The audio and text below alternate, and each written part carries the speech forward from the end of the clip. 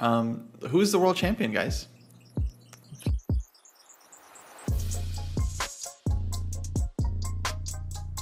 Alrighty, hey everyone, welcome to Dojo Talks.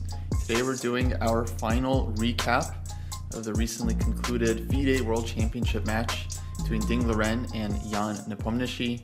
As we now know, Ding Liren won after a playoff tiebreak, or whether he won, we'll get into it. Yeah, I think it's going to be a relatively shorter show today because, there's just been so much coverage of this match, but there's still some interesting questions in our mind.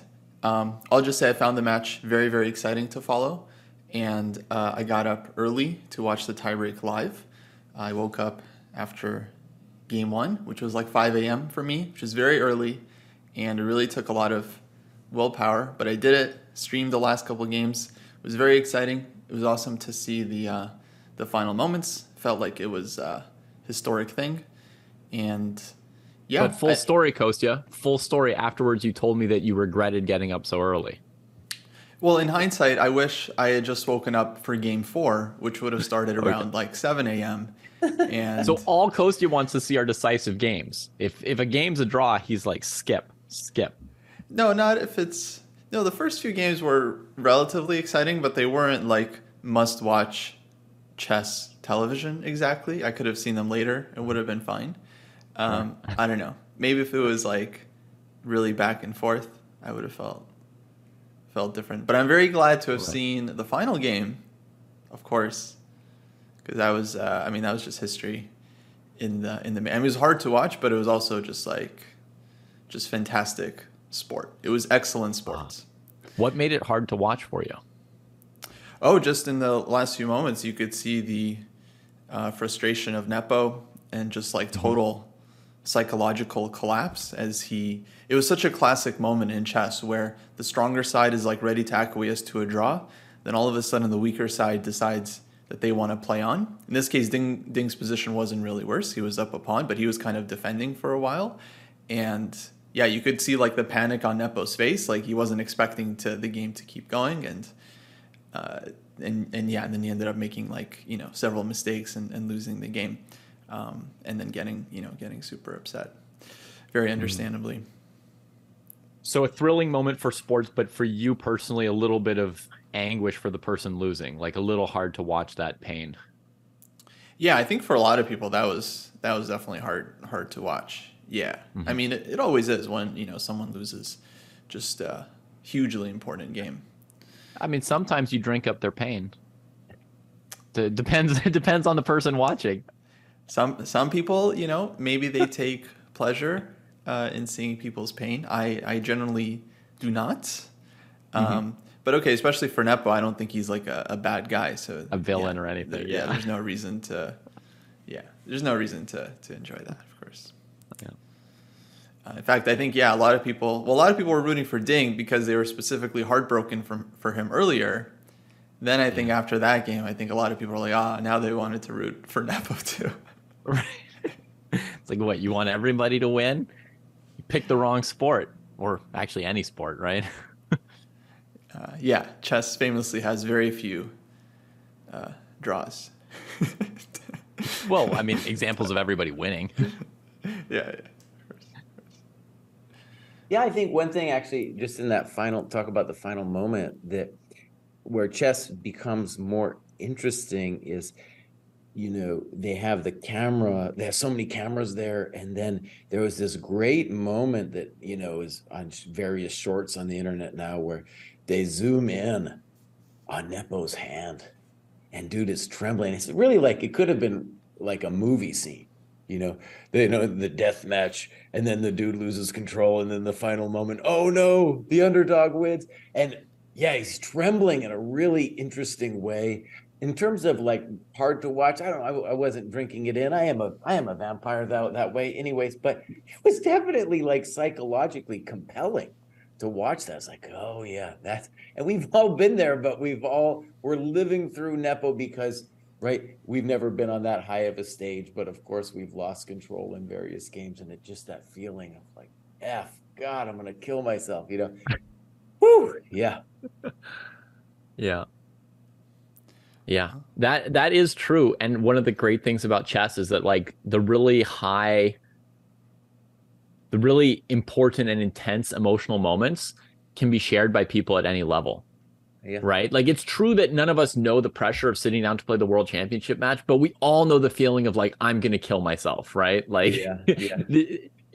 if you're a chess player, you know that feeling, right? So yeah, I think it's awesome how, people who've been playing for 2 months can get into that moment too. Yeah, it was a super popular match. A lot of people very much got into it.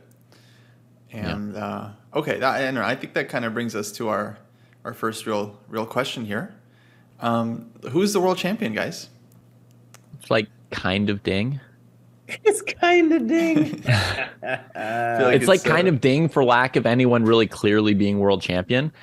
And I know we've talked in the past, so I don't think we need to belabor it about how, potential asterisk around Magnus not participating, but at the same time, the point of the world championship is that you don't just inherit it. And if the guy won't play, like, what are you supposed to do, right? So we've talked over that a bit, but I'm going to add my part already, even though it's sort of crossing two of our topics, but the match was tied. The classical world championship match was tied in classical games, right? They won and lost the same number of games. So there was a rapid match that was played afterwards as a tiebreaker. But to me, a rapid match in a classical world championship is illegitimate, right? It's like the American president. They may technically have racked up some votes in some machine that they fudged, but the process makes the whole thing illegitimate. I don't have a president, and I don't really have a world champion as long as there are rapid tiebreak matches, right? To me, it's kind of like a tie between Ding and Nepo. You could call them co-world champions. You could say Ding is kind of world champion. It's just not clear for me. That's so funny. Yeah, I was gonna say it's like asking who's president in January 2021 in the U.S. Exactly. But hold on, David. Last time or a couple episodes ago, you were very adamant about respecting what the players want. The players agreed to this match and this format, so why not respect that? I mean, I respect them to like play the match the way they want to. I don't know that they came up with this rapid tiebreaker. That may be something that was imposed on them from tradition, so to speak, or from FIDE, right? Because it's been the format for several cycles now, right? And neither of them, we don't know if they objected or not, right? Like when you say respect that they agreed to it, I mean, they may have just sort of like accepted it, not thinking that they had any bargaining position. Just if you're Ding, you're happy to even be involved in a match that you never qualified for, so to speak, right? So you just like maybe like coast, right? Like if I'm at some party that I didn't get invited to, I'm not going to start telling them what music to play. So, whereas Magnus obviously feels entitled to try to say how the world championship should be run, as like, he's got that, like, I'm the champion, I'm involved in this process, I'm part of the lineage and everything. But they may have just like rolled with what was there. So we don't know if they approve of the situation. But anyway, if they did, and in theory, if they were like, oh yeah, we want there to be a rapid tiebreak, we don't want to play extra classical games or more than 14 games or whatever, we love to do this, then I would say, cool. Like that's their preference. It's still, for me, would leave it unresolved which of them was the better classical chess player. I still wouldn't know the answer, Kostya, right?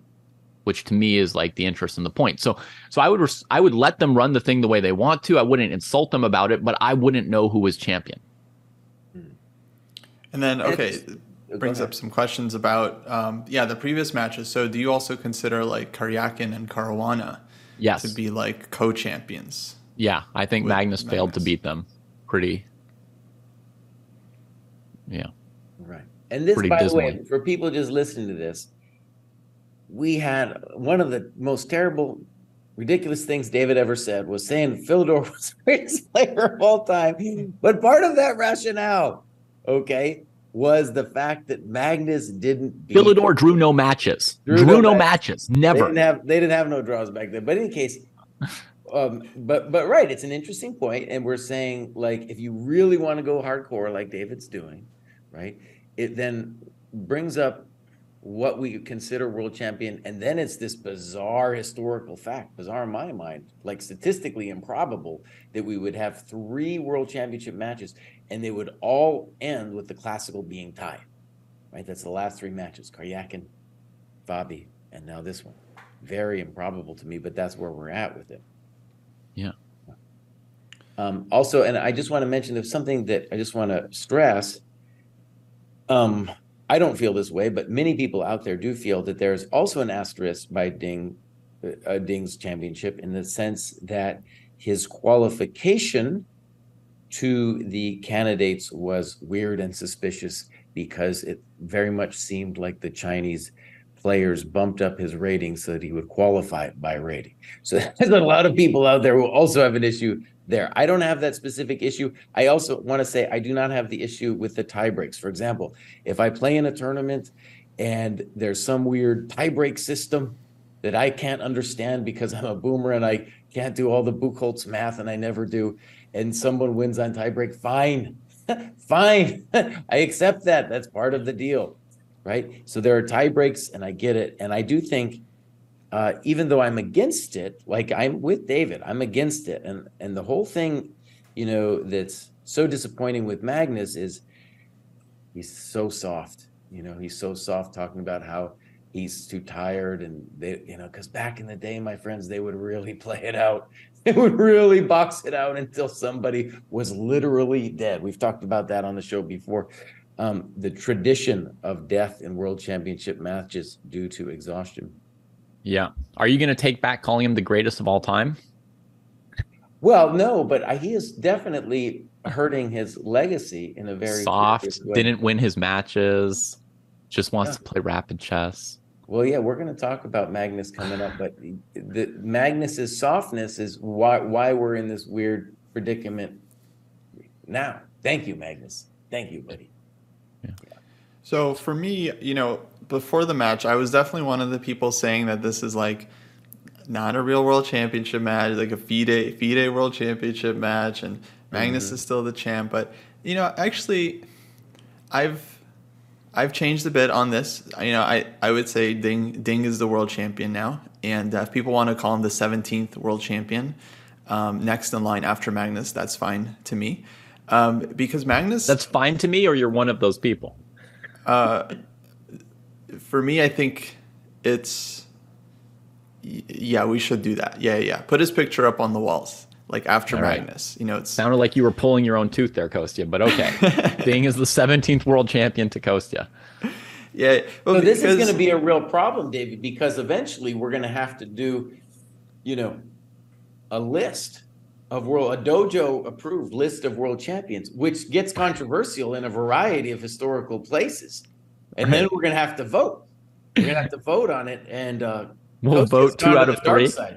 Well, actually, just saying that Ding is the 17th world champion is not just, let's say, controversial because of Magnus. It's also controversial because of like Topalov and all the numbers that went players before in the FIDE cycle. But in particular, Topalov, because he was like number 1 player. He won that San Luis tournament. I mean, he did quite a lot. Here's what we can call him, Kostya. And Jesse, thank you for reminding me about this with the Chinese tournament. We could call him the 17 asterisk world champion, because he's got so many asterisks on the event. Like Carlsen didn't participate, didn't win the match in regulation. Like it was a tied match, didn't qualify by rating, played a tournament against all Chinese people to qualify, didn't qualify in the candidates match, like candidates tournament. It's a lot. But what I wanted to say is that the thing for me that's very pressing now is that Magnus doesn't seem to be calling himself the world champion or having that kind of claim. So if Magnus himself is just like, let's say, willingly giving up the title, and he's not making any like kind of world champion claims, then I think, all right, it should be given to Ding. I think because that's the difference for me between Magnus and Kasparov. Kasparov split off, but he was still calling himself the world champion. He was still doing his own matches. He was still trying to find the best challenger. he was still trying to, let's say, like, respect the traditional lineage. And so if Magnus just wants to back out of the whole thing, then actually, yeah, I have no issues calling Ding the world champion, calling Magnus the number one player in the world, saying like Magnus could be world champion if, let's say, he wanted to participate in the cycle. I think that's a fine opinion to have. But yeah, we mentioned this before in history, like it's not always the strongest player who's the world champion. There have been some guys who just got in there because they managed to, win a match or two at the right time and weren't necessarily the most deserving. But that's how it goes. That's chess history. So, Kostya, you're sort of looking for Magnus to anoint the next world champion, even if he didn't participate, to give some kind of to give the presidential comparison again, to give like a concession speech. Like, once Magnus calls Ding Liren world champion, then you would say that sort of ratified it. That's a good way to put it. Yeah, either you lose to the guy, or let's say you back down, you step down. Like Fischer didn't exactly anoint Karpov, but he kind of did with his actions. Right. The closest comparable might be Lasker anointing Capablanca before their match and insisting that he was just a challenger and that Capablanca was already world champion. Okay, let me just back up and say one of the things about this that's changed since we originally discussed Carlsen abdicating is Carlsen, when he abdicated, had a narrative that he was going to reach 2,900 rating. So it was like, my goal in life is no longer this world championship things. That's for chumps. And instead, I'm going to turn into the greatest player of all time based on rating. And that's it. Well, what happened? He couldn't do it. And I called it back there. I said there was a really slim chance that dude was going to be able to do it. And in fact, he couldn't do it, had some losses. And now he's wearing like dark glasses playing in poker tournaments. You know what I'm saying? You know what I'm saying? It's gone soft. That was a hard goal. And it was like he needed this other narrative. Didn't work out. So now it's true that we're in a slightly different spot. If we have a dude who's striving after some goal and proving something, then it is definitely a different narrative. Now, that doesn't change it for me. Why? Because it's just so obvious that neither of these guys, Ding or Nepo, are on Carlsen's level. So how can I call somebody world champion? Like, it would have been back in the day, some chumps in Europe playing a world championship when Morphy's around. Forget about it, So I get it, though. I get what you're saying, Kostya. And for practical purposes, there's going to be another cycle. Will Magnus play in the cycle to qualify? Hard to say. He might play in the cycle, win it, and then just be like, no, I'm not interested. I'm not interested in it. Like the tournament looked fun, but not the match. Yeah, I don't want into the match. Yeah. Well, Kostya, I just wanted to bring your attention to one little thing on the sort of question of, Carlsen anointing him. I sent you a link to Carlsen's Twitter page. On his Twitter page, two things to note there. Number one, his bio a week later says world chess champion. Number two, he has this self-pinning for immortality thing. He says, congrats, Ding, but he doesn't say congrats to the new world champion, right? Because this is the moment, this is the game and the moment where Ding wins the world championship. He's kind of saying like, nice move, right? He's saying like, congrats, Rook G6 was a nice move. He's not saying like, congrats, you're my successor. Yeah, actually that's interesting. I thought he did change his bio. Well, you can check the link. Yeah, no, I just looked at it. It still says world chess champion. That's right. It still says world chess champion. It does still say that. Huh. Well, then I could defer to the big guy. It could reflect, Kostya, the fact that he thinks that rapid chess is the real chess, right? And he's currently the world blitz and rapid champion. He won both of those. So in that sense, he is a world champion of chess in a certain format.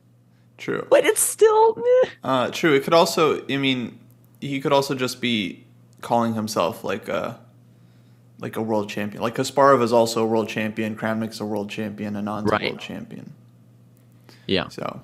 So I don't know. To me, based on like his words, like he did this recent like podcast, it seemed like he was giving up the title, and I don't know. To me, it did seem like he was passing it off to Ding. But Like I mentioned last time, I think ultimately history will kind of decide for us how Ding is viewed and how the next person after Ding is viewed as well, and Which who is eventually reasonable. takes over, the number one spot from Hindsight tends to be more accurate than Magnus. foresight.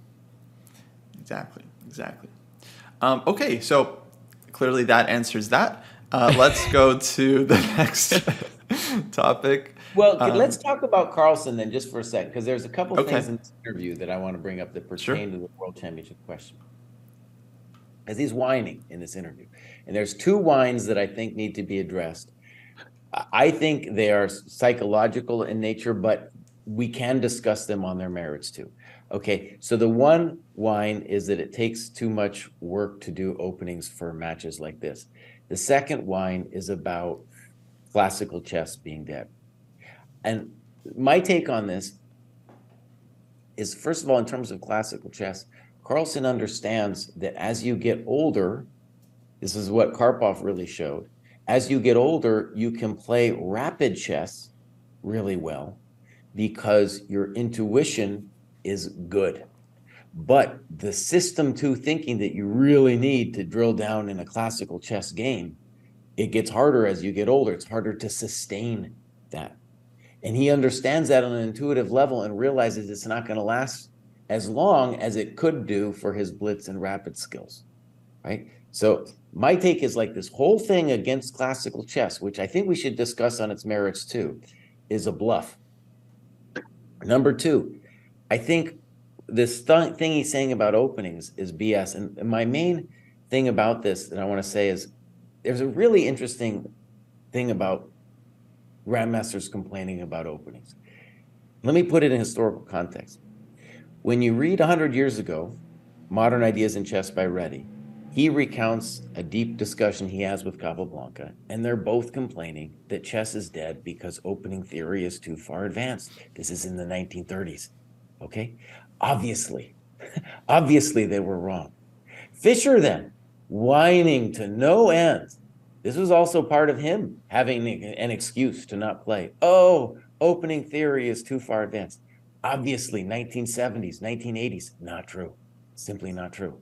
And when Carlsen's whining, it's like, what are you talking about? As we saw in the games, like Ding could play any move and get an interesting game out of the game.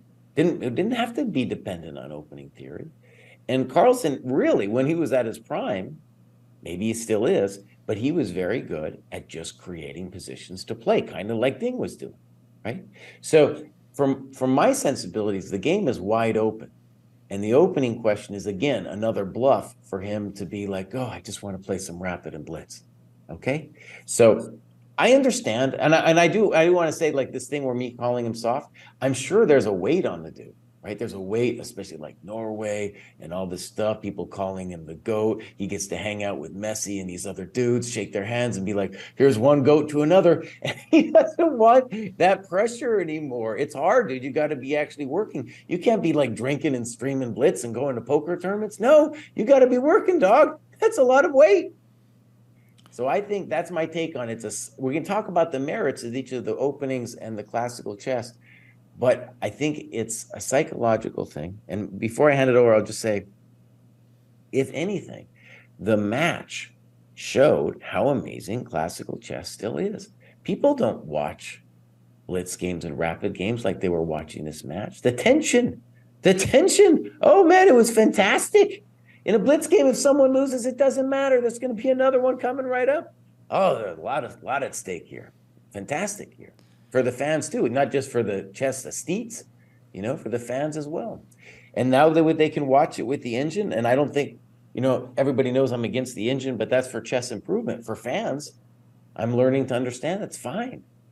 They get to have a sense of what's happening in the match. Yeah. Well, it definitely was very intense to follow. It kind of makes sense what you're saying about Magnus, but I also very much sympathize with him. You get one life.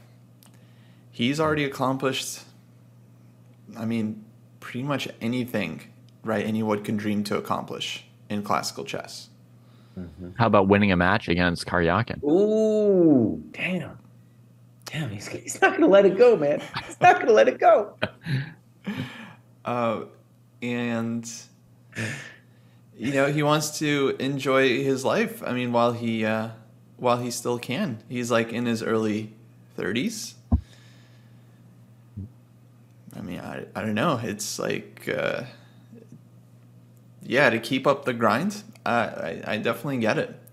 I mean, I absolutely think he could still, continue to be number one in classical for as long as he wishes. But no, I get it. It's just like you just don't want to do it forever.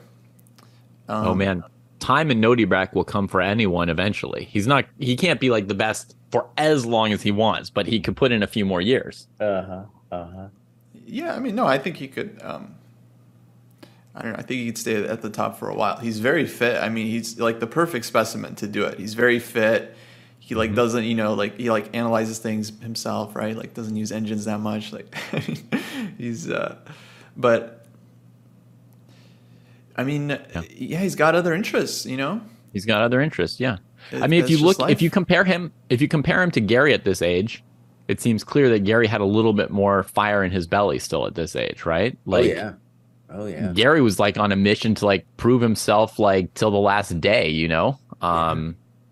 was like, can I win 10 tournaments in a row? Can I get 100 points ahead of the number 2 rated player in the like he was just like nothing satisfied him. Yeah. That's funny. Someone says something and he's like, all right, that's another 2 more years at the top for that comment. Yeah, Gary was amazing, man. Oh man, I was looking at some of his games today and it was just like, oh man. Yeah. He was coming for you, boss. It's gonna come for you, dog. Yeah. Yeah, he wanted everyone to be so scared of him that they were preparing their resignation when they saw the pairing. Like that like he wanted absolute domination. And maybe Carlsen will be happier for kicking back. He seems happy, and I respect his right and his choices to do that, but I mean, it's going to cost you on the list of the greatest of all time, right? For your legacy. Like if you were like, I thought I would like chill out, hang out with some friends, play some poker games, play some blitz. Cool. But then you're number 5 of all time, I'll tell you, it's not looking good. It's not helping, Mike. It's not helping, buddy. I do like that he's doing new stuff, especially like, all right, he's trying new events. He's doing this fantasy chess thing now. Chess desperately needs like a good fantasy chess thing, and I was hoping someone would do it. It's a little sad that it has to be Magnus that does it. Like, do I have to do everything? But I think that's a cool project, and I feel like he will continue to try and dominate in at least Blitz and Rapid. It's not clear how much classical he's going to play, just according to him, but in Blitz and Rapid, it seems like he's still going to try and win, and. Yeah, I mean, he's definitely seems like he's been steering the world in that direction of wanting to take rapid chess more seriously, at least as an alternative format, which to me is logical. Also, Magnus in the past said something about playing 960 with a classical time format, and then the traditional chess in Blitz and Rapid, which to me honestly makes a lot of sense. Because you absolutely do need that time for chess 960 in classical. Yeah. To me, it's really interesting. Jesse seems to have gotten like a 2nd degree in psychotherapy just for Magnus. And he's deep into this like really unobvious theory about everything Magnus says is a manifestation of this facet of his soul that he won't face. And like he's making an excuse 6 years in advance for some tournament where he's going to win in Rapid and say he's still the best and blah, blah. But I would take what Magnus said, the 2 comments you brought up, Jesse, I would take them at face value and as being the honest opinions of the greatest player of all time. Like as far as just the quality of his play, his understanding of the game, right? He's playing chess at the highest rating, highest level ever. For him, too much of the opening is eaten up, and too much of his time is eaten up by preparing those openings. And I mean, obviously, you guys know I think there's an obvious solution in playing classical Fischer random for top players, and whether you cut that line at 2,400 FIDE or 2,600 FIDE or 2,200 FIDE or whatever, whenever people are like kind of like, okay, we're sick of memorizing openings and we want some more room for our creativity. But wherever you cut it, I think the top echelons should be playing Fischer random at classical time controls. You'll get a surge in, decisive results. The games will be more interesting. There will be more mistakes. They'll need more resources and more effort because they'll be playing 20 more moves for themselves every game. I think it's like a simple answer, and I'm always shocked that it's not being implemented. But as far as what he says, like I believe him and I tend to agree with him. The opening thing, it kind of sucks. And yes, Jesse, you can sort of get a game by just playing some random move, right? Like Ding played the Collie system or whatever. I love that, dude. Nepo played that opening so badly. It was foul. I was vomiting. Like, oh my God. Whoa, no. Hold on. The H3 thing was truly weird, and I just want to admit, Ding, I don't understand the H3. Yeah, H3 was bad, but I'm just talking about the Collie for a second. But it was a very interesting move order, because what ended up happening was he realized this was very clever. He's like, oh, I'm probably going to get a Carlsbad structure. And I've been crushing this dude in the Carlsbad structure. And holy moly, that's what happened. Yeah. E3 poison. But that opening was so badly played. I'm sorry, so badly played. And it shows that these players don't have much experience playing the opening in chess. Like, you put them on their own. It's like Nepo played like 3 bad moves and then had the advantage with black at like move 12 or 13. So like, what the heck was Ding doing either, right? But what I want to say is, yes, you can play some random like A3 or H, there's something, and like get a game sort of earlier on. But to do it, you only get to play a certain kind of chess, right? Which is structural, Carlsbad this, IQP that. Like, you don't get to play precise Gary chess. Like, that's completely ruled out. You don't get to play like Gary, where you play moves like E4 and D4, and every move you play the most principled move, and you try and put pressure on your opponent, because every single one of those moves has been analyzed by the computer. So even if they're great moves, the opponent, that's the one line that for sure that they've run the space bar and they know the forced draw eventually. Okay, let me just say, all right, that when you look back on the mistake that Reddy and Capablanca made, and there was the same mistake by Fischer, the reason it seems like the openings are played out is because everyone around you is doing the same thing. But if you look at it through the historical lens, you've got to be like, boss, obviously Capa and Reddy were wrong. Obviously, Fischer was wrong. And it just seems like we're all doing the same thing, because openings trend, and those openings that trend seem like they're the objectively best, and you have to go down that road. And then it turns out it's not true.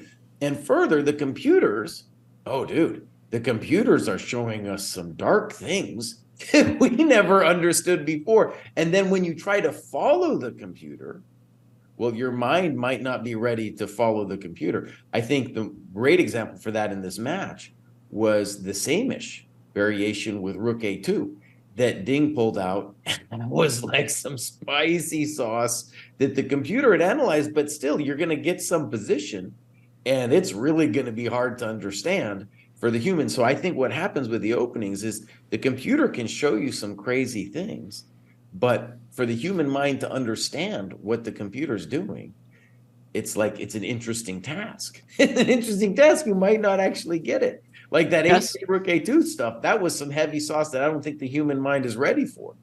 Chess is super like basically limitless. You can always find some more special sauce, but I think you're discounting rather than respecting the champs a little bit too much, because these people, yes, there are exceptions. Yes, more juice was found in the game, but they're also speaking to a truth. Like, what they're saying is also partly true at the same time. Like like Capablanca was bored of playing the Carlsbad structure with Alekhine like 30 times in a row, right? Well, guess what? There are still people out there who's bored of playing the Carlsbad structure every game, right? Like Queen's Gambit declined, Orthodox. Queen's Gambit declined, Orthodox. Queen's Gambit declined, Orthodox. Draw. Every now and then, somebody comes up with some cool thing. I know there's still room to mine, but a lot of the mine is empty at the same time. So like both can be partly true, no? I think, let me just say with the openings, is that I feel more optimistic about the openings question than I did, say, when I was a kid. Before the computer, it really seemed like there were these objective variations, and like Kasparov was playing d4, c4, knight f3, and it was like this thing that everybody followed, and it was very impressive. But now, and also it really seemed like white had a more significant advantage than the computers are showing us. Basically, the computers are showing us that it's just equal, right? Or close to equal. The advantage is actually kind of minuscule, which I think opens up a whole variety of things. It means, like, as white, maybe you shouldn't be thinking that you're playing for some epic advantage. Maybe you're just playing to get a position. Fine. I think it makes the game more interesting, right? Get a position you understand. That's what Ding did. He was going for the positions he understood. Fantastic. So I think the openings are wide open, absolutely wide open, more so even than before. What I'm hearing with these examples of like Reddy, Capablanca, and then Fischer, and now Magnus, is that men would rather change the format of the game than go to therapy about like feeling stuck with their chess, because that's very interesting. Yeah, no, clearly there's tons of decisive games. I thought it was very interesting what Magnus was saying about people trying to force draws against him. I remember Kasparov said something very similar. He said he had to quit playing the King's Indian because everyone would play the bayonet attack against him and try to force a draw out at the opening. So yeah, there is that added pressure when you're the champ. It's like no one wants to kind of fight you on equal terms. So I can get why that would be frustrating, to always be the number one seed in every tournament you play. The weight, my friend, it's a weight. Yeah, it is. Yeah. Yeah. But it's not the game's fault that you have a weight on you, Magnus. It's not the game's fault, buddy. Okay, we jumped around a lot. So let's address the one last final question on getting out of here. Is there going to be a Chinese chess boom? Yeah, real quick. Yeah. Chinese chess boom? Yes. I think there's going to be a minor boom, but I think it's kind of like this. If you imagine in the States us winning like the World Cup, it's not going to happen, okay? But I'm just saying it's hypothetical, okay? Sure. Would we change what we watch for sports? No. What World Cup? Soccer World Cup? I think he's talking about soccer. There's only one World Cup, Costa. See, he doesn't even know. There's a chess World Cup too, right? Yeah, exactly. I was trying to prove your point. So, you did prove my point. We wouldn't change. America wouldn't change. It might become a little bit more popular, okay? But it's not fundamentally going to change. So I think there will be something happening in China, but like when David and I went there, 2008, like we got a real sense, I did anyway, of the grip that Go has on that country. And that's a cool thing, and I respect it. So I think there'll be something happening in China, but just nothing epic like a Fischer boom. China has both world champions now. Has that happened before, by the way? No. It's kind of crazy. First time. I mean, we haven't had like women's world champions for that long, so there's not a ton of time, but there was a lot of time in the Soviet Union. You had both champions. Oh, you did? Yeah, of course. Yeah. Okay. Georgia was Soviet Union. Yeah. Yeah. So back then, so Kasparov. Okay, that makes sense. Yeah. Cool. So you guys saying, yeah, I don't know. I mean, I hope so. I'd be surprised, but I hope so. Yeah. It's just Ding he's not the most like charismatic, you know. So it's hard to imagine him like really being like this huge like ambassador and really like pushing for chess and cutting ribbons and big scissors and all that kind of thing. But hopefully. But he's plenty lovable. Yeah, he's great. Yeah. The other thing about Ding, I want to just mention this. I'm not sure he's going to keep playing. This is a weird thing, like to even say, but he was talking about if he lost the match, he was going to retire. And there's been a couple of like also Wang Hao retired in a kind of early stage too, and it was kind of that was like stunning to me as well. But in any case, I'm just trying to say I'm not sure how much energy the dude has, and definitely, like I said before in the other podcast, his weakness is he's psychologically frail. So I don't know. I don't. It could be that he also abdicates. I know we're gonna that's an ongoing question. Like let me just stress, like he was not playing before this whole thing went down, right? He was years in pandemic, just not really playing at all. So I think that's another question mark on the horizon. The whole next cycle, actually, I think is going to be really interesting with the Indian kids and Nordbeck and all these guys. It's going to be amazing. It's going to be amazing. Yeah. And there's going to be real chaos then at the end. Yeah, and actually, we'll see Ding. He's playing. He and both Nepo and him are playing the Bucharest Superbet classical tournament that starts tomorrow. Yeah. So, but Magnus isn't, right? Magnus only wants to play the rapid events on the Grand Chess Tour this year. That's what it seems like. Yeah. So I'm looking forward to seeing, the games from the people who actually want to play. Hopefully there's some people who are who are still hungry for classical chess. Yeah, same. Okay, folks, that's going to do it. Thanks for listening. Hey, I learned something. Apparently you can rate podcasts on Spotify. There's a little thing where you can see and you can give us, a rating, maybe 5 stars. 5 stars would be good. What's our current rating? 4.7. Never heard of this. 4.7. 1.7? 4.7. 4.7. No, 1.7. Yeah, so we need some help, folks. We need some help. We need some more ratings. Please help us raise our rating. Thank you. You would think podcasts mostly get rated by the people who actually like them enough to, spend the effort of going and clicking, and so you'd think that they would trend pretty high. You would think, yeah, but I didn't even know anything less than 4.8 sounds pretty sad, honestly, from your own fans. Yeah. Oh.